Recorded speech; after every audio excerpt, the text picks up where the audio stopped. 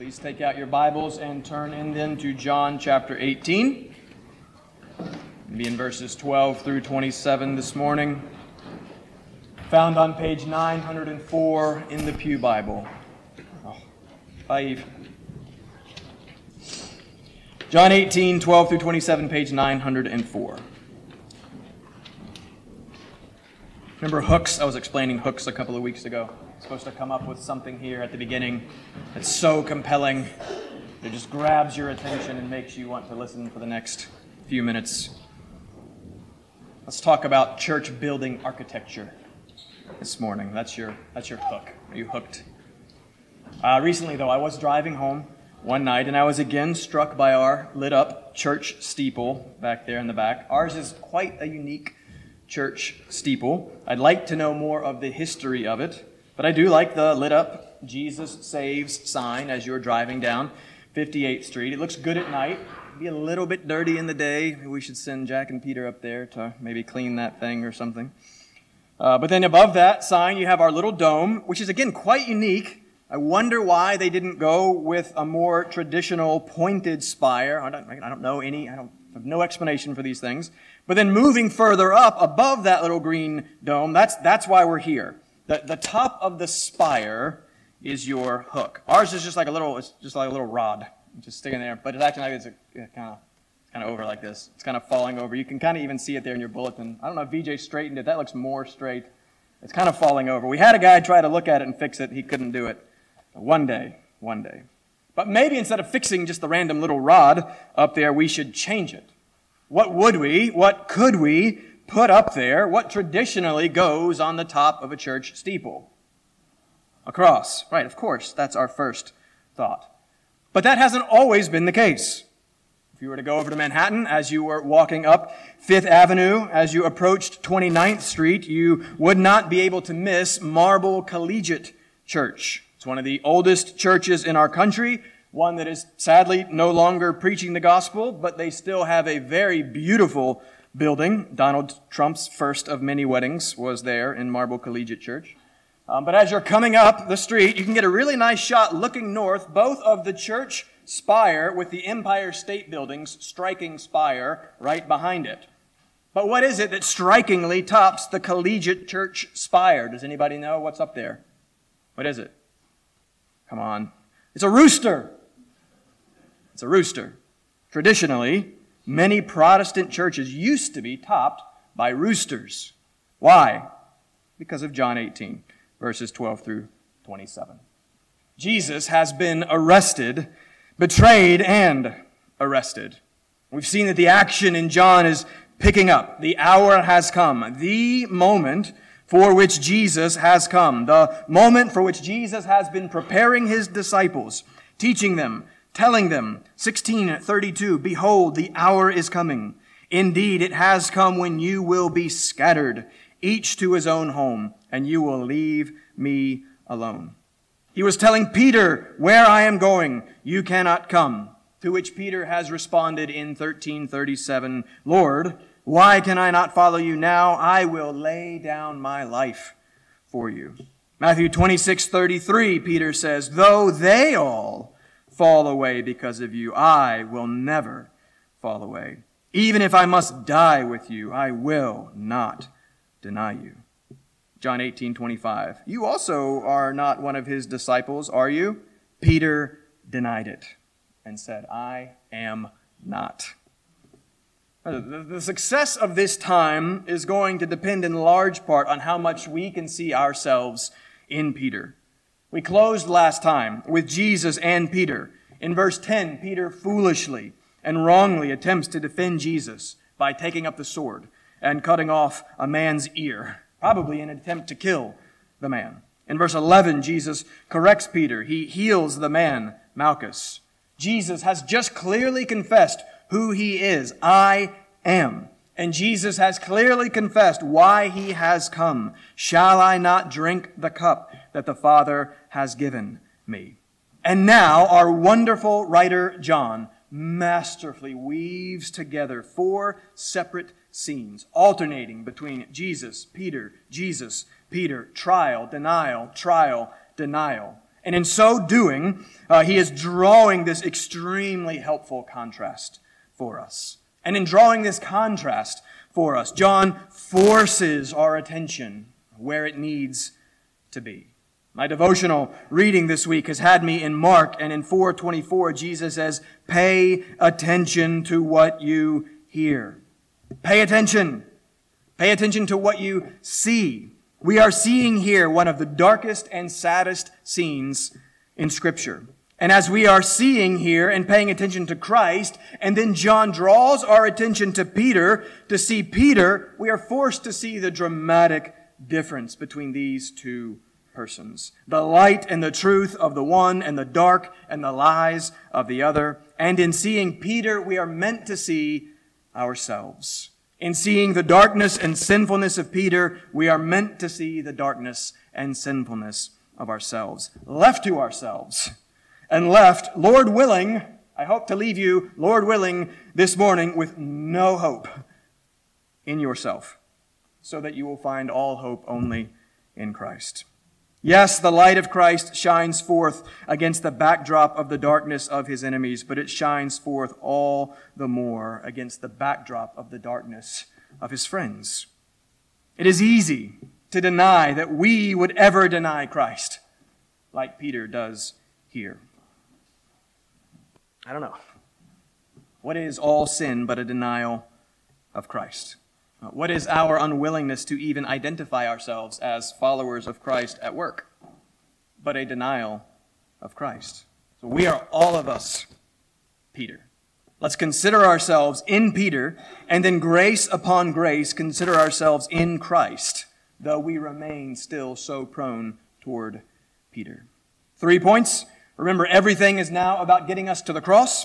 This is here to get us there. And so the main and key idea has to be the why of all of that. The main and key idea has to be verse 14. So point number 1, we'll start with one man dying for many. Then the necessity and the beauty of that doctrine is highlighted for us in the person of Peter. So point number 2, we'll see one man denying Christ. And then we'll close with 3 and see how all of us, all men, women, and children, are dependent, desperately dependent on Christ. So let's read our text first. This is the most important part. We just sang, Show Us Christ. This is how God does it, through His Holy Spirit. So pay close attention. I'm going to read God's Word for you. John chapter 18. I will read verses 12 through 27.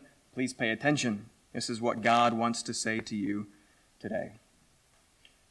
So the band of soldiers and their captain and the officers of the Jews arrested Jesus and bound him. First, they led him to Annas, for he was the father-in-law of Caiaphas, who was high priest that year. It was Caiaphas who had advised the Jews that it would be expedient that one man should die for the people. Simon Peter followed Jesus, and so did another disciple.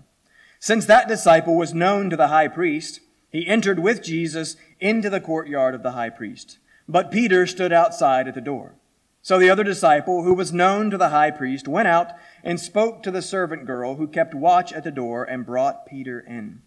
The servant girl at the door said to Peter, "You also are not one of this man's disciples, are you?" He said, "I am not."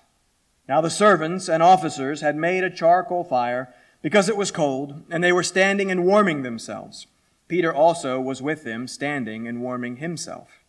The high priest then questioned Jesus about his disciples and his teaching. Jesus answered him, "I have spoken openly to the world.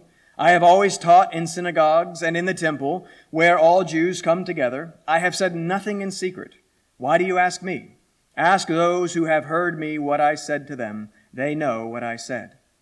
When he had said these things, one of the officers standing by struck Jesus with his hand, saying, "Is that how you answer the high priest?"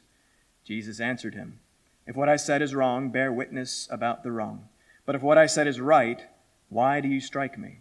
Annas then sent him bound to Caiaphas, the high priest. Now Simon Peter was standing and warming himself. So they said to him, "You also are not one of the disciples, are you?" He denied it and said, "I am not." One of the servants of the high priest, a relative of the man whose ear Peter had cut off, asked, "Did I not see you in the garden with him?"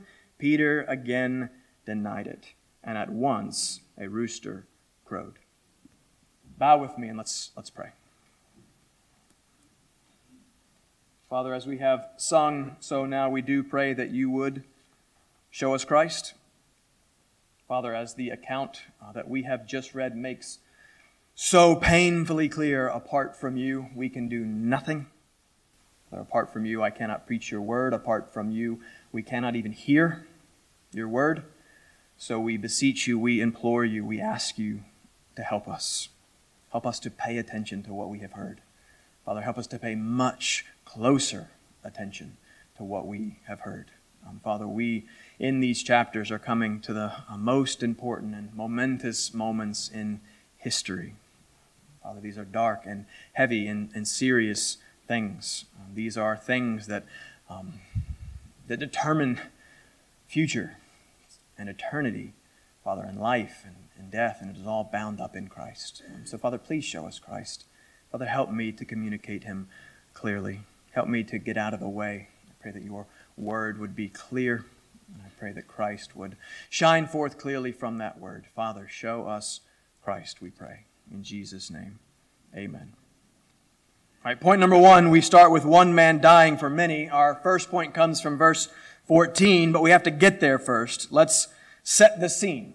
Verse 12 concludes what we considered last time. The Roman cohort, potentially hundreds of soldiers, have come under the cover of night, led by Judas, to the place that Judas knew Jesus would be because Jesus often met there with his disciples. We saw in verse 4 that John highlights the knowledge of Christ, Jesus knowing all that would happen to him. This is Christ the King in total control of all that is happening to him. This is the Son of God come to execute the will of God. And both his work and his will are arresting. Right? Who's the one that's really getting arrested in this text?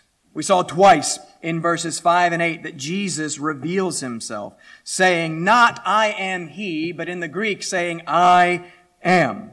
And verse 6 tells us that when he did this, they, the army, hardened soldiers, killers, they drew back and they fell to the ground.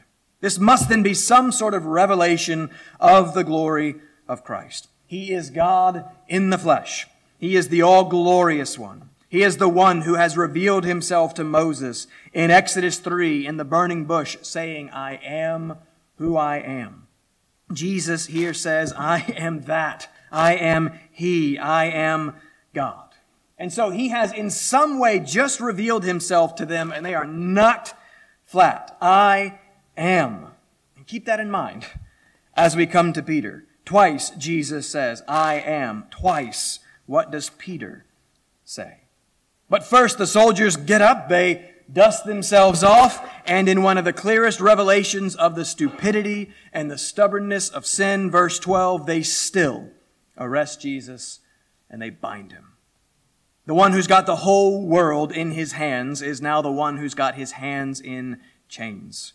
The one who is the truth that will set you free is now the one who himself is bound. Why? First, verse 13. First, they led him to Annas, for he was the father-in-law of Caiaphas, who was high priest that year. Now, there are a few things that we need to quickly clarify here.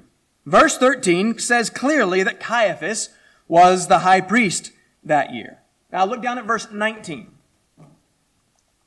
Verse 19 says, the high priest then questioned Jesus. Who questioned Jesus? The high priest. But look down at verse 24. Annas then sent him bound to Caiaphas, the high priest. You see the problem. Annas must be the one questioning Jesus in verses 19 through 23. Jesus was brought to him in verse 13, and he's going to send Jesus to Caiaphas in verse 24. So it's Annas doing the questioning in there. So Annas was the high priest of verse 19. The problem, well, there's only one high priest. There can only be one high priest. So what's going on here? Well, we know from other historical sources that Annas served as high priest from AD 6 to 15. Right, we're now somewhere between 30 and 33. Annas, in the year 15, was deposed and removed by the Romans, but for the Jews, The high priesthood was traditionally considered to be a lifetime appointment. So there may have been many who still considered Annas to be the true high priest.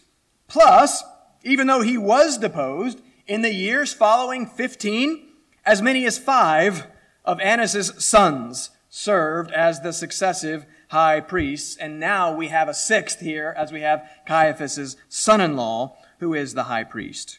In Acts 4, verse 6, Luke refers to the high priestly family and then calls Annas the high priest, and then mentions Caiaphas after him. So it seems most likely that Annas was sort of the power behind the throne. He was like the godfather of sorts. Yes, under the rule of the Romans, the other men, all his sons, all in his family, served officially as the high priest, but it's likely that Annas was the one who was really in charge, the one who was really pulling the strings, the one who really had the power and authority. And so Jesus is brought first to Annas.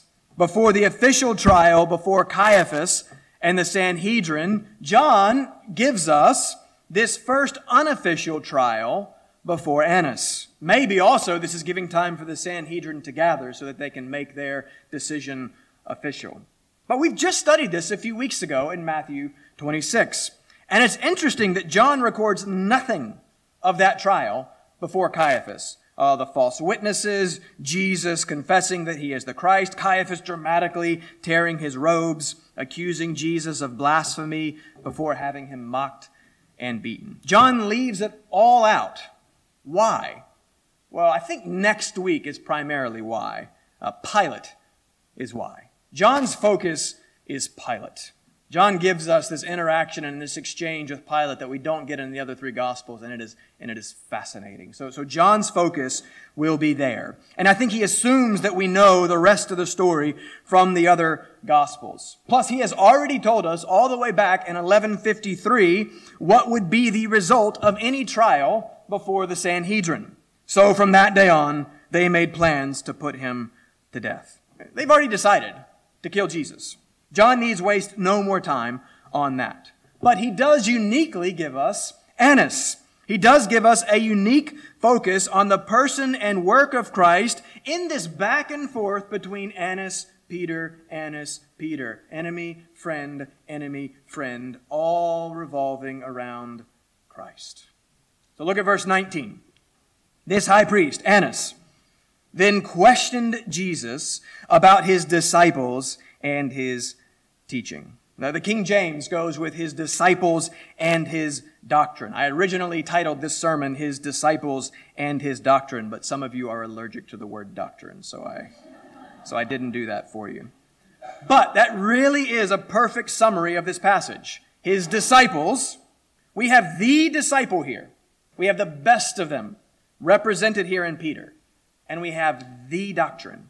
And it is the disciples that demand this doctrine. What is it? What is the doctrine? Back to verse 14. Here's the main idea, verse 14. It was Caiaphas who had advised the Jews that it would be expedient that one man should die for the people. Turn back to chapter 11 if you would like. Here's where that happened. I'll read it for you. In chapter 11, Lazarus was dead to begin with, but not anymore. Lazarus lives. Jesus reveals himself in 11:25, saying, I am the resurrection and the life. Whoever believes in me, though he die, yet shall he live. And everyone who lives and believes in me shall never die. Do you believe this? Man, that's a question for you. Do you believe this? Because this is it. This is everything. This Christ claims that in some way, believing in him means that you will live and never die. And then to support his argument, he simply speaks words, Lazarus, come out, and Lazarus does. Lazarus lives. The response? Panic. Fear for the religious authorities. What are we to do? For this man performs signs. Clearly, there's Lazarus. This keeps up, the Romans will come.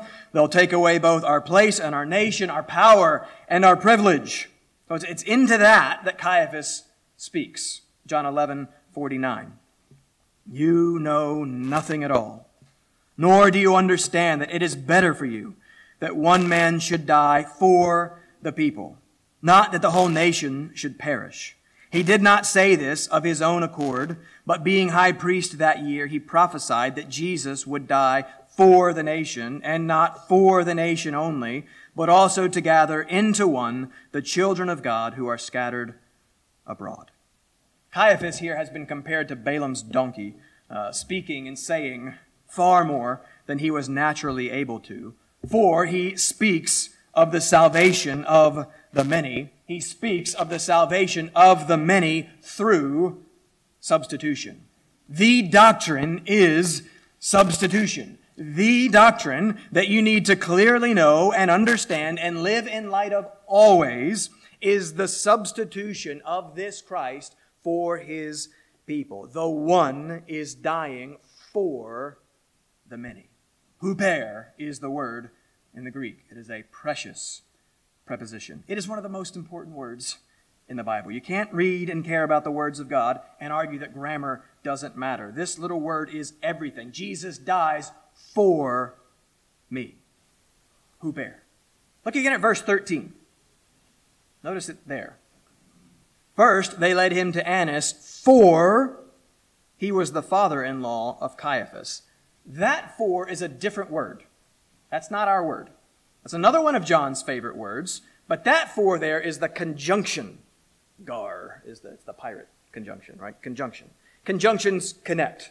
The "for" and following explains why they took Jesus to Annas. Prepositions, which our word is, also connect, but their purpose is more to relate. Prepositions relate one word to another. So you have Jesus, noun. You have me, noun. My only hope is that connecting, relating "for." Huper. Think hyper in our language. It means, our English, it means over or beyond. So hyperactive, overactive. But it was also used more figuratively in the genitive case in the sense of it meant to be extended over something, covering that something, in the place of that something. And so the word regularly carries with it the idea of on behalf of, or for the sake of, or in the place of. And this is the sense in which Christ died for us. I read one guy explain the difference between gar and huper like this. Gar explains for, hyper contains. I really like that. I like that a lot. In Christ dying for us, he is extending himself over us. We are covered. We are contained in him. Therefore, what he does is on our behalf and for our sake. Therefore, Christ dying for us carries with it the ideas of both representation and substitution. And this is the gospel. This is the key and central idea of the gospel. And I somehow grew up in the church and never really understood this. And you cannot be a Christian without having some sort of basic understanding of this core key idea. And I grew up having some sort of concept of sin and that I was a sinner, though I happily loved and lived in that sin. I had some sort of concept that Jesus was somehow a savior, that his death had something to do with that, and that I needed to invite him into my heart and say this prayer. But if you'd asked me to explain the gospel, if you would have asked me why Jesus had to die, how Jesus dying saved me from my sins, I would have had no idea what to say. Can you explain the gospel? Do you know why Jesus had to die? Do you hate why Jesus had to die? And do you love that he died anyways?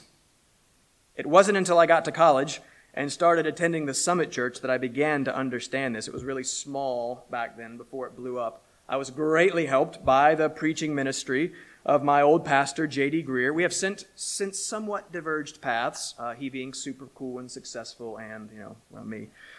But though I would quibble with J.D. on some things, now I'm still very thankful for him and the time that I had sitting under him. And I was very thankful for how patient and repetitive and clear and concerned he was to simply communicate the most important thing. He used to say that he realized after he had said something about 30 times and his other staff were starting to say, hey, you're saying that a lot. And then regular people would start to say, like, after he said something about 60 times, hey, you're saying that a lot. He's starting to realize maybe I'm getting close to saying it enough because it just takes repetition, repetition, repetition. And I began to really get it as he again and again taught the gospel in 4 words. Jesus in my place. That's not revolutionary. I should have known that, but I didn't. And it took that simple, repeated explanation, many hearings of that Jesus in my place, to really start to get it. And ultimately, it took a work of the Holy Spirit, of course, but this was a revelation to me. Jesus in my place. One man dying for many. One man dying for me in my place. That's the gospel. And it's everywhere once you see it. We just saw it in 10:11. I am the good shepherd. The good shepherd lays down his life for the sheep. 2 Corinthians 5:21, for our sake. More literally it says, for us he made him to be sin who knew no sin, so that in him we might become the righteousness of God. Romans 8:32, he who did not spare his own son, but gave him up for us all. Galatians 2:20, I've been crucified with Christ. It is no longer I who live, but Christ who lives in me. And the life I now live in the flesh, I live by faith in the Son of God who loved me and gave himself for me. Do you know this gospel? Do you know this Jesus as Savior and this Savior as substitute? This is the doctrine, his doctrine. There is no salvation apart from this doctrine. This is why he has come. He has come to die, and he has come to die for us. So now we need to clarify further. Again, why? Why does he have to die? It's because of Peter. It's because of us. The doctrine is demanded by the disciples. Point number 2. One man denying Christ. Remember, the purpose of this narrative is contrast. Jesus, Peter, Jesus, Peter. Well, let's get to Peter. We are Peter. Look at verse 15. Simon Peter followed Jesus, and so did another disciple. Since that disciple was known to the high priest, he entered with Jesus into the courtyard of the high priest. That's another detail that only John mentions. In the other Gospels, we hear only Matthew 26:58, and Peter was following him at a distance. John gives us more information. So did another disciple follow. Who? It has to be John. Remember, John never names himself in this gospel.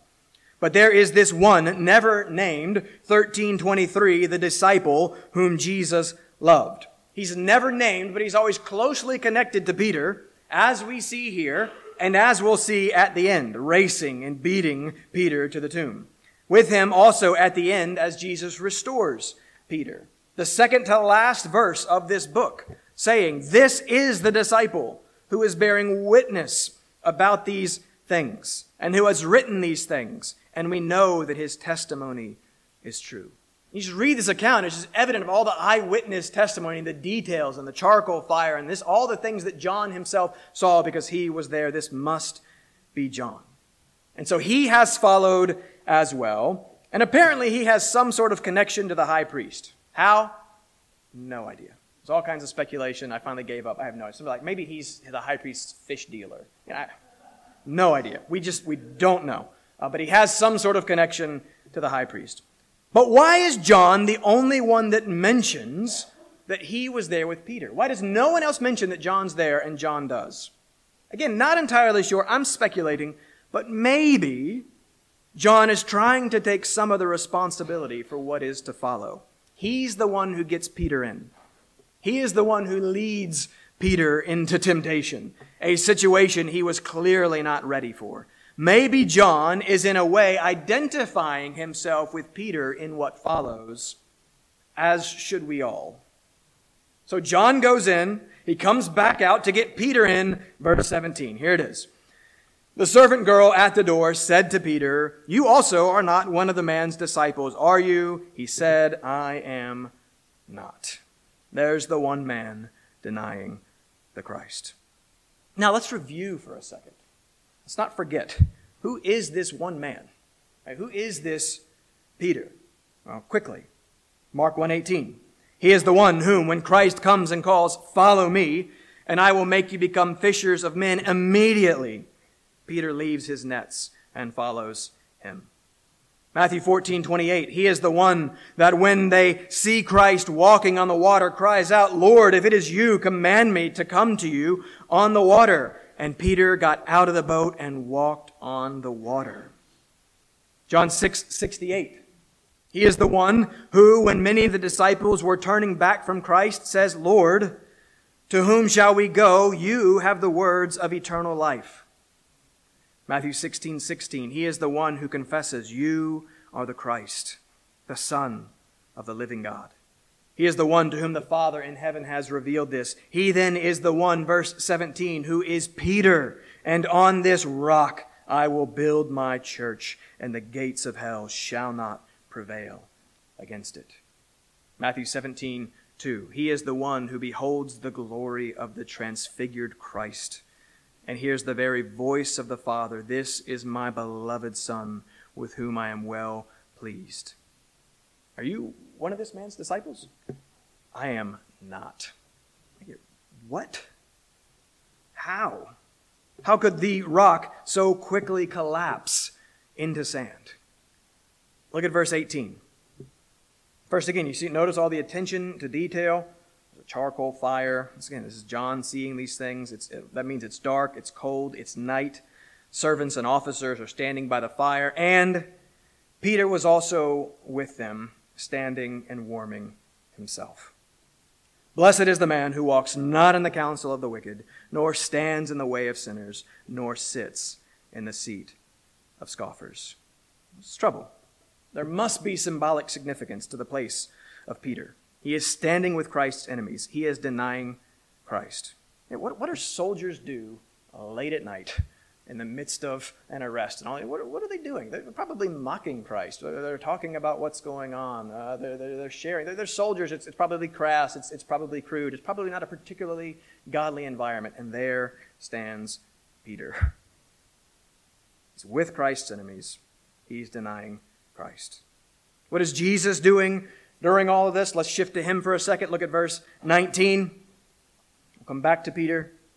Annas questions Christ again about his disciples and doctrine. Preliminary examination here. It seems that he's seeking to build his case, right? How big is this following so that he can present Jesus as a risk to the Romans?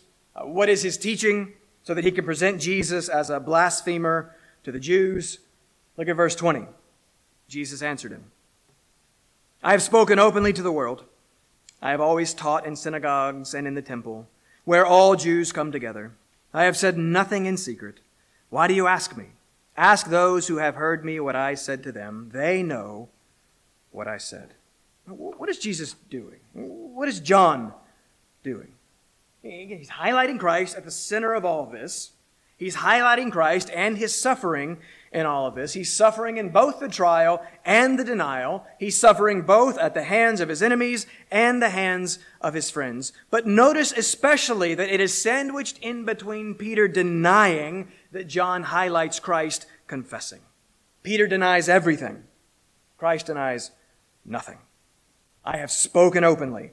I have said nothing in secret. I have made it clear who I am in both what I have said and what I have done. Remember, he's just done it again minutes before. He has confessed, "I am," and an entire army is knocked flat. You kind of wonder, did all the soldiers just sort of agree, "Hey, let's not mention this to our superiors"? Did Malchus, the high priest, he's the high priest's servant, did he mention what had happened there in the garden? Again, we just don't know, but the whole scene is absurd. It's disturbingly absurd. This is the king, the authority over all, willingly submitting himself to the authority over Israel. It is the high priest who is questioning Jesus, who is, Hebrews 14, our great high priest. And in 20 and 21, I think that Jesus is calling out the false high priest and the illegitimacy of this whole thing. In a Jewish trial, you didn't question the defendant. Conviction was required based upon the testimony of eyewitnesses. You questioned the witnesses, not the one on trial. And the Pharisees know this. They said to Jesus back in 8:13, hey, you're bearing witness about yourself. Your testimony's not true. Witness and testimony is an important theme in chapter 5 as well. The point here is that Jesus is rightly pointing out that this whole thing is a sham. The one who is the truth is bearing witness to the truth of their lies and their injustice. These were illegal hearings. It's an unjust trial. It's the greatest injustice in human history. Verse 22, the injustice and the absurdity continues. When he had said these things, one of the officers standing by struck Jesus with his hand, saying, is that how you answer the high priest? Jesus answered him, if what I said is wrong, bear witness about the wrong. But if what I said is right, why do you strike me? Here's a fun question to consider just for fun for you later. We don't really have time for it right now. Did Jesus turn the other cheek there? Matthew 5:39, if anyone slaps you on the right cheek, turn to him the other also.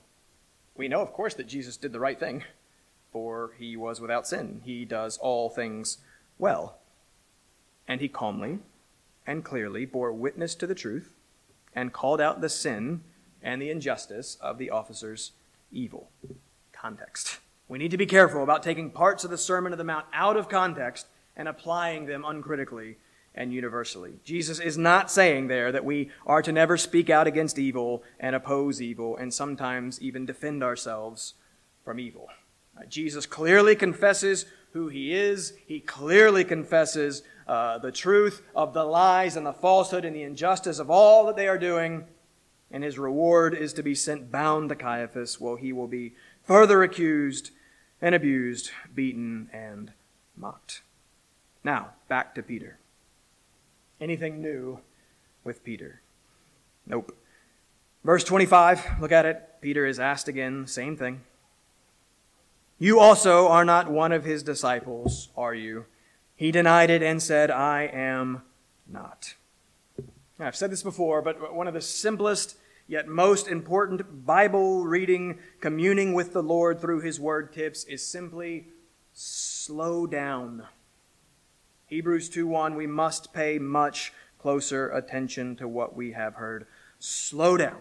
Everything about our culture is compelling you and confirming you to fast. Go fast. All that scrolling and swiping and skimming. Slow down. We have to work to compel ourselves and conform ourselves to slow. Read slowly and carefully. Pay close attention to this which we claim to believe is the living and active Word of God. We claim that this is the very means through which God is with us and saves us and changes us and comforts us. Slow down. And if you were to slow down and pay close attention to John 18, you would notice something really neat. John is at it again. John is master writer. We've already hinted at this. The previous scene, twice Jesus confesses, I am, in verse 5 and 8, with a third report of Christ's confession in verse 6. In the current scene, twice Peter denies, I am not, in verses 17 and 25, with a third report of Peter's denial in verse 27. I am not. I am not. Christ confesses, Peter denies. Contrast. Stark, unmissable, sad, saving contrast. See Christ, see Peter, see Christ, see yourself. And what do we see when we see ourselves?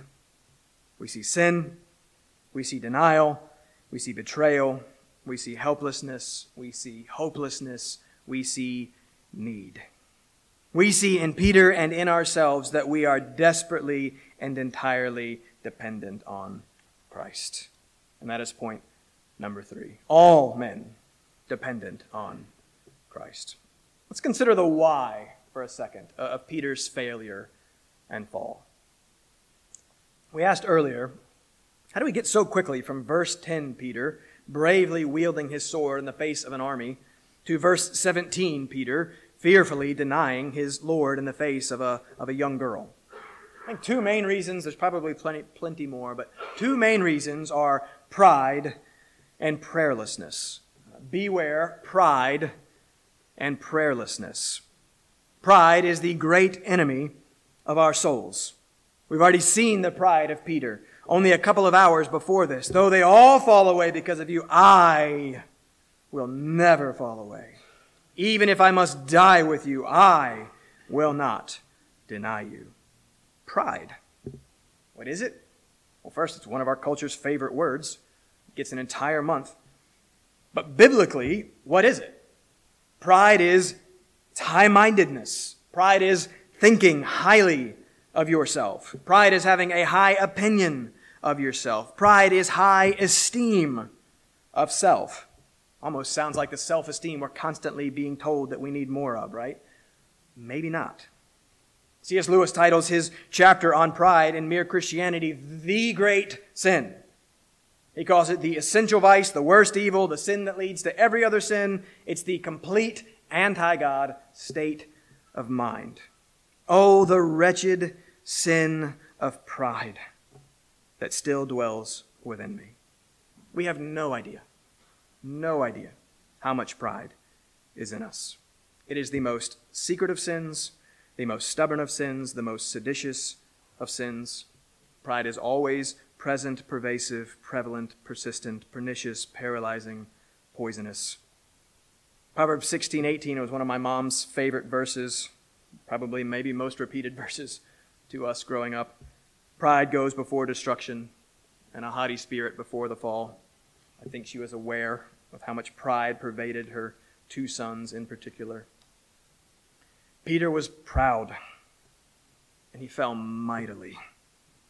He thought too highly of himself, which is such a problem because that means he was thinking first primarily of himself, which means that he was not thinking of his Lord, which means that he was thinking way too lowly of his Lord. And again, John 15:5, apart from me, you can do nothing. How clearly that is illustrated here for us. Think about your thinking. Think about your thinking about yourself. Where is your mind fixed? Your focus, your attention. Peter's problem was pride, and pride is so much more our problem than we think that it is. How do we know that's true? Well, because of Peter's second problem, prayerlessness. Pride and prayerlessness always go hand in hand. Matthew 26:40, Gethsemane. Moments before this, Christ has just spent hours telling them what's coming. He has prepared them. He has prayed for them. And then in one of the greatest and most mysterious moments in history, the God-man in agony begins to experience the wrath of God that is to come, pours out his heart before the Father, cries out to the Father in prayer, concluding, nevertheless, not as I will, but as you will. And he came to the disciples and found them sleeping. And he said to Peter, so could you not watch with me 1 hour? Watch and pray, that you may not enter into temptation. The spirit indeed is willing, but the flesh is weak. And then only 2 verses later, he finds Peter sleeping and not praying again. Pride. Prayerlessness. And prayer is helplessness. That's all it is. Prayer is helplessness recognized and confessed. Prayerlessness is always rooted in some degree in pride. It is a lack of recognition of our complete and utter helplessness. When I don't pray, it's because I don't think that I need to pray. But we are helpless. We have nothing to be proud of. We have nothing to be high-minded about. None of us are righteous, no, not one. All of our righteous deeds are like filthy rags. All of us have sinned and fall short of the glory of God. We were dead in the trespasses and sins in which we once walked, but God. Nothing to be proud of, but God. But the gospel. But the good news of what God is doing right here in our text. We are all of us Peter. The previous point was one man denying Christ, but it should really be all men and women and children denying Christ. And these scenes are being interwoven together to show us how utterly helpless we are in our sin, that we are full of pride and empty of prayer, and that we are powerless to do anything about it. Verse 14, that's why it's so important, and that's what Christ is doing. He is dying for his pridefully and prayerlessly denying people, for you and for me. You see, Peter cannot live for Christ until Christ dies for Peter. And he does. Peter denies. Christ dies. And that's the whole point. Mark 2:17, those who are well have no need of a physician, but those who are sick. I came not to call the righteous, but sinners. Do you know yourself? Truly, truly know yourself to be a sinner. No better than Peter. But that there is also a physician and a Savior ready and able to save. Come to him, trust him, and believe. If you're visiting here with us, or if you're not a Christian, again, this is the one thing that you need to hear and know. You are a sinner like the rest of us. That sin separates you from the holy God. Every other religion and philosophy and worldview is telling you basically the same thing. Try your best, be a decently good person, and you'll be all right. Everything else is telling you to do and that you are basically good. This is here, and Peter is here to divest you of that foolish notion. Christ is here to reveal to you the only way to be saved. The one way that is different than all the others. Not what you must do, but what Christ has done. Not that you are good, but that you, like the rest of us, are sinfully bad, and that the wages of sin is death. But God has sent Jesus Christ, his Son, to come and live and die and rise again in the place of sinners. Jesus in my place. And the forgiveness of sins and restoration to the God who is life and joy and pleasure comes only through receiving and believing in this Jesus, as you turn away from sin and self and turn to him. There is no one like this Jesus Christ. All men are dependent on this Jesus Christ. Come to him. And come to one of us. Pastor Mike, myself, someone around you, we would all be happy to talk you through this in more detail. And what does this mean? Who is this Christ? What does it mean to believe? What is the gospel? We would love to talk one-on-one with you about that after the service. Please come talk to us. Now, brothers and sisters in Christ, those of you who have, by the grace of God, been saved, here's your application. Ask yourself, not are you denying Christ, but how are you denying Christ? I mean, you can deny Christ both by speaking and by not speaking. Or here's a very basic and simple application. Here's your homework. I'm going to estimate that about 1% of you are going to do this. Here's your homework. How about tomorrow at work? You take the practical and intentional step of simply telling someone that you are a Christian. Hey, should have told you this a long time ago. I've worked here for 25 years. Just wanted to let you know that I'm a Christian. Don't make it weird. We talk about what we love. Tell them that you spent your yesterday at church. Tell them that you spent the whole of your Saturday at church playing table tennis. What in the world? Ask them if there's anything that you can simply be praying for them. Do your coworkers even know that you are a follower of Christ?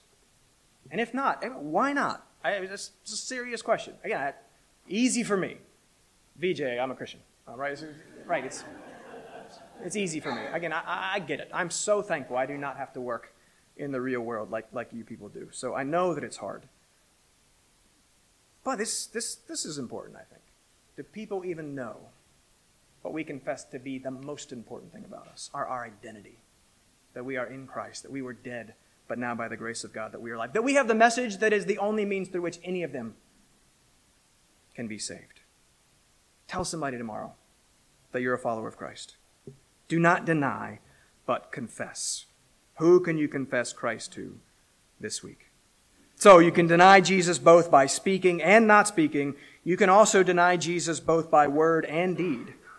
1 Peter 2:24, written by this Peter, it's amazing, written by this Peter, he himself bore our sins of denying Christ. He himself bore our sins in his body on the tree, that, don't miss the that we might die to sin and live to righteousness.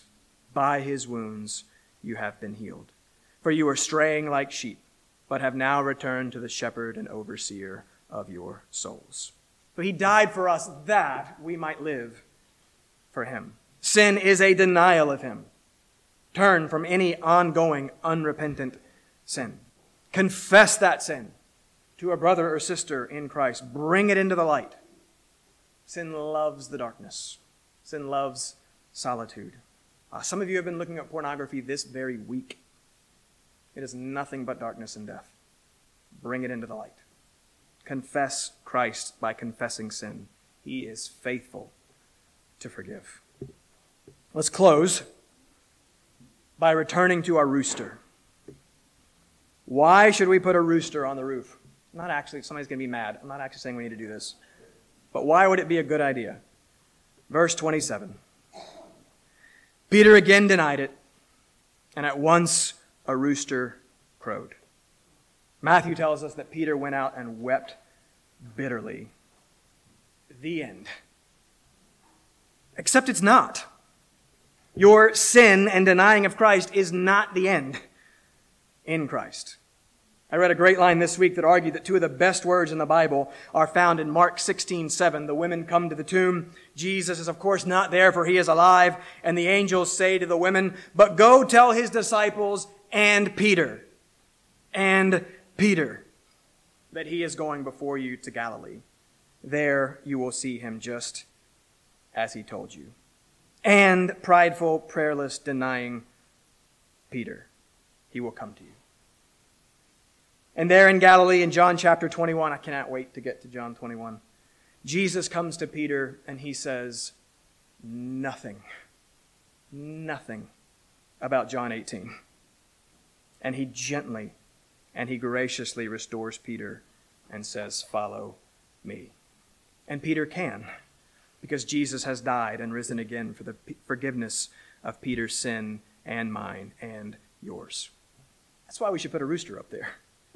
That's what it symbolizes. God's amazing grace to sinners. Peter fails miserably. Christ succeeds perfectly. Peter denies. Christ dies in Peter's place, forgiving Peter of this very sin and countless more. Forgiving us of this very sin and countless more. Church, what a wonderful Savior we have. Don't deny him. Confess him. Let's pray. Father, thank you. Thank you for this story. This true historical account of your dealings with your people. Thank you that we are both represented in this story by Peter and by Christ. We see represented in Peter our great sin and our great helplessness and hopelessness and need. But in Christ we see every single one of those things perfectly met for us as he dies for us in our place, Father, for the forgiveness of our sins. That's everything. Please help us to see that that's everything. Father, show us Christ. Show us Christ through the contrast of showing us ourselves, Father, so that we can better understand who we are in our sins, so that we can better understand who you are in your grace, so that we would better love you and be delighted by you and enjoy you and be glad. Father, help us to be glad for the grace that you have given to us in Jesus Christ. And Father, help us as we go into the world. Wow, this is a hard place to be a Christian. It really is. Father, we are often a fearful and timid people. Father, help us, please. Help us by reminding us that you are with us. Help us by reminding us of the good news of Jesus Christ on the cross, that we are dead, but that we are alive. Father, give us a desire increasingly for other people to know about this Jesus. Father, give us a passion and a care and a concern for the lost, and a belief that the one thing that they need is to hear the good news of Jesus Christ who saves sinners. So, Father, may we be a witness and a testimony to this Christ who has done all to save us from our sins. Father, please help us. Please do your work through your word, we pray, in Jesus' name. Amen.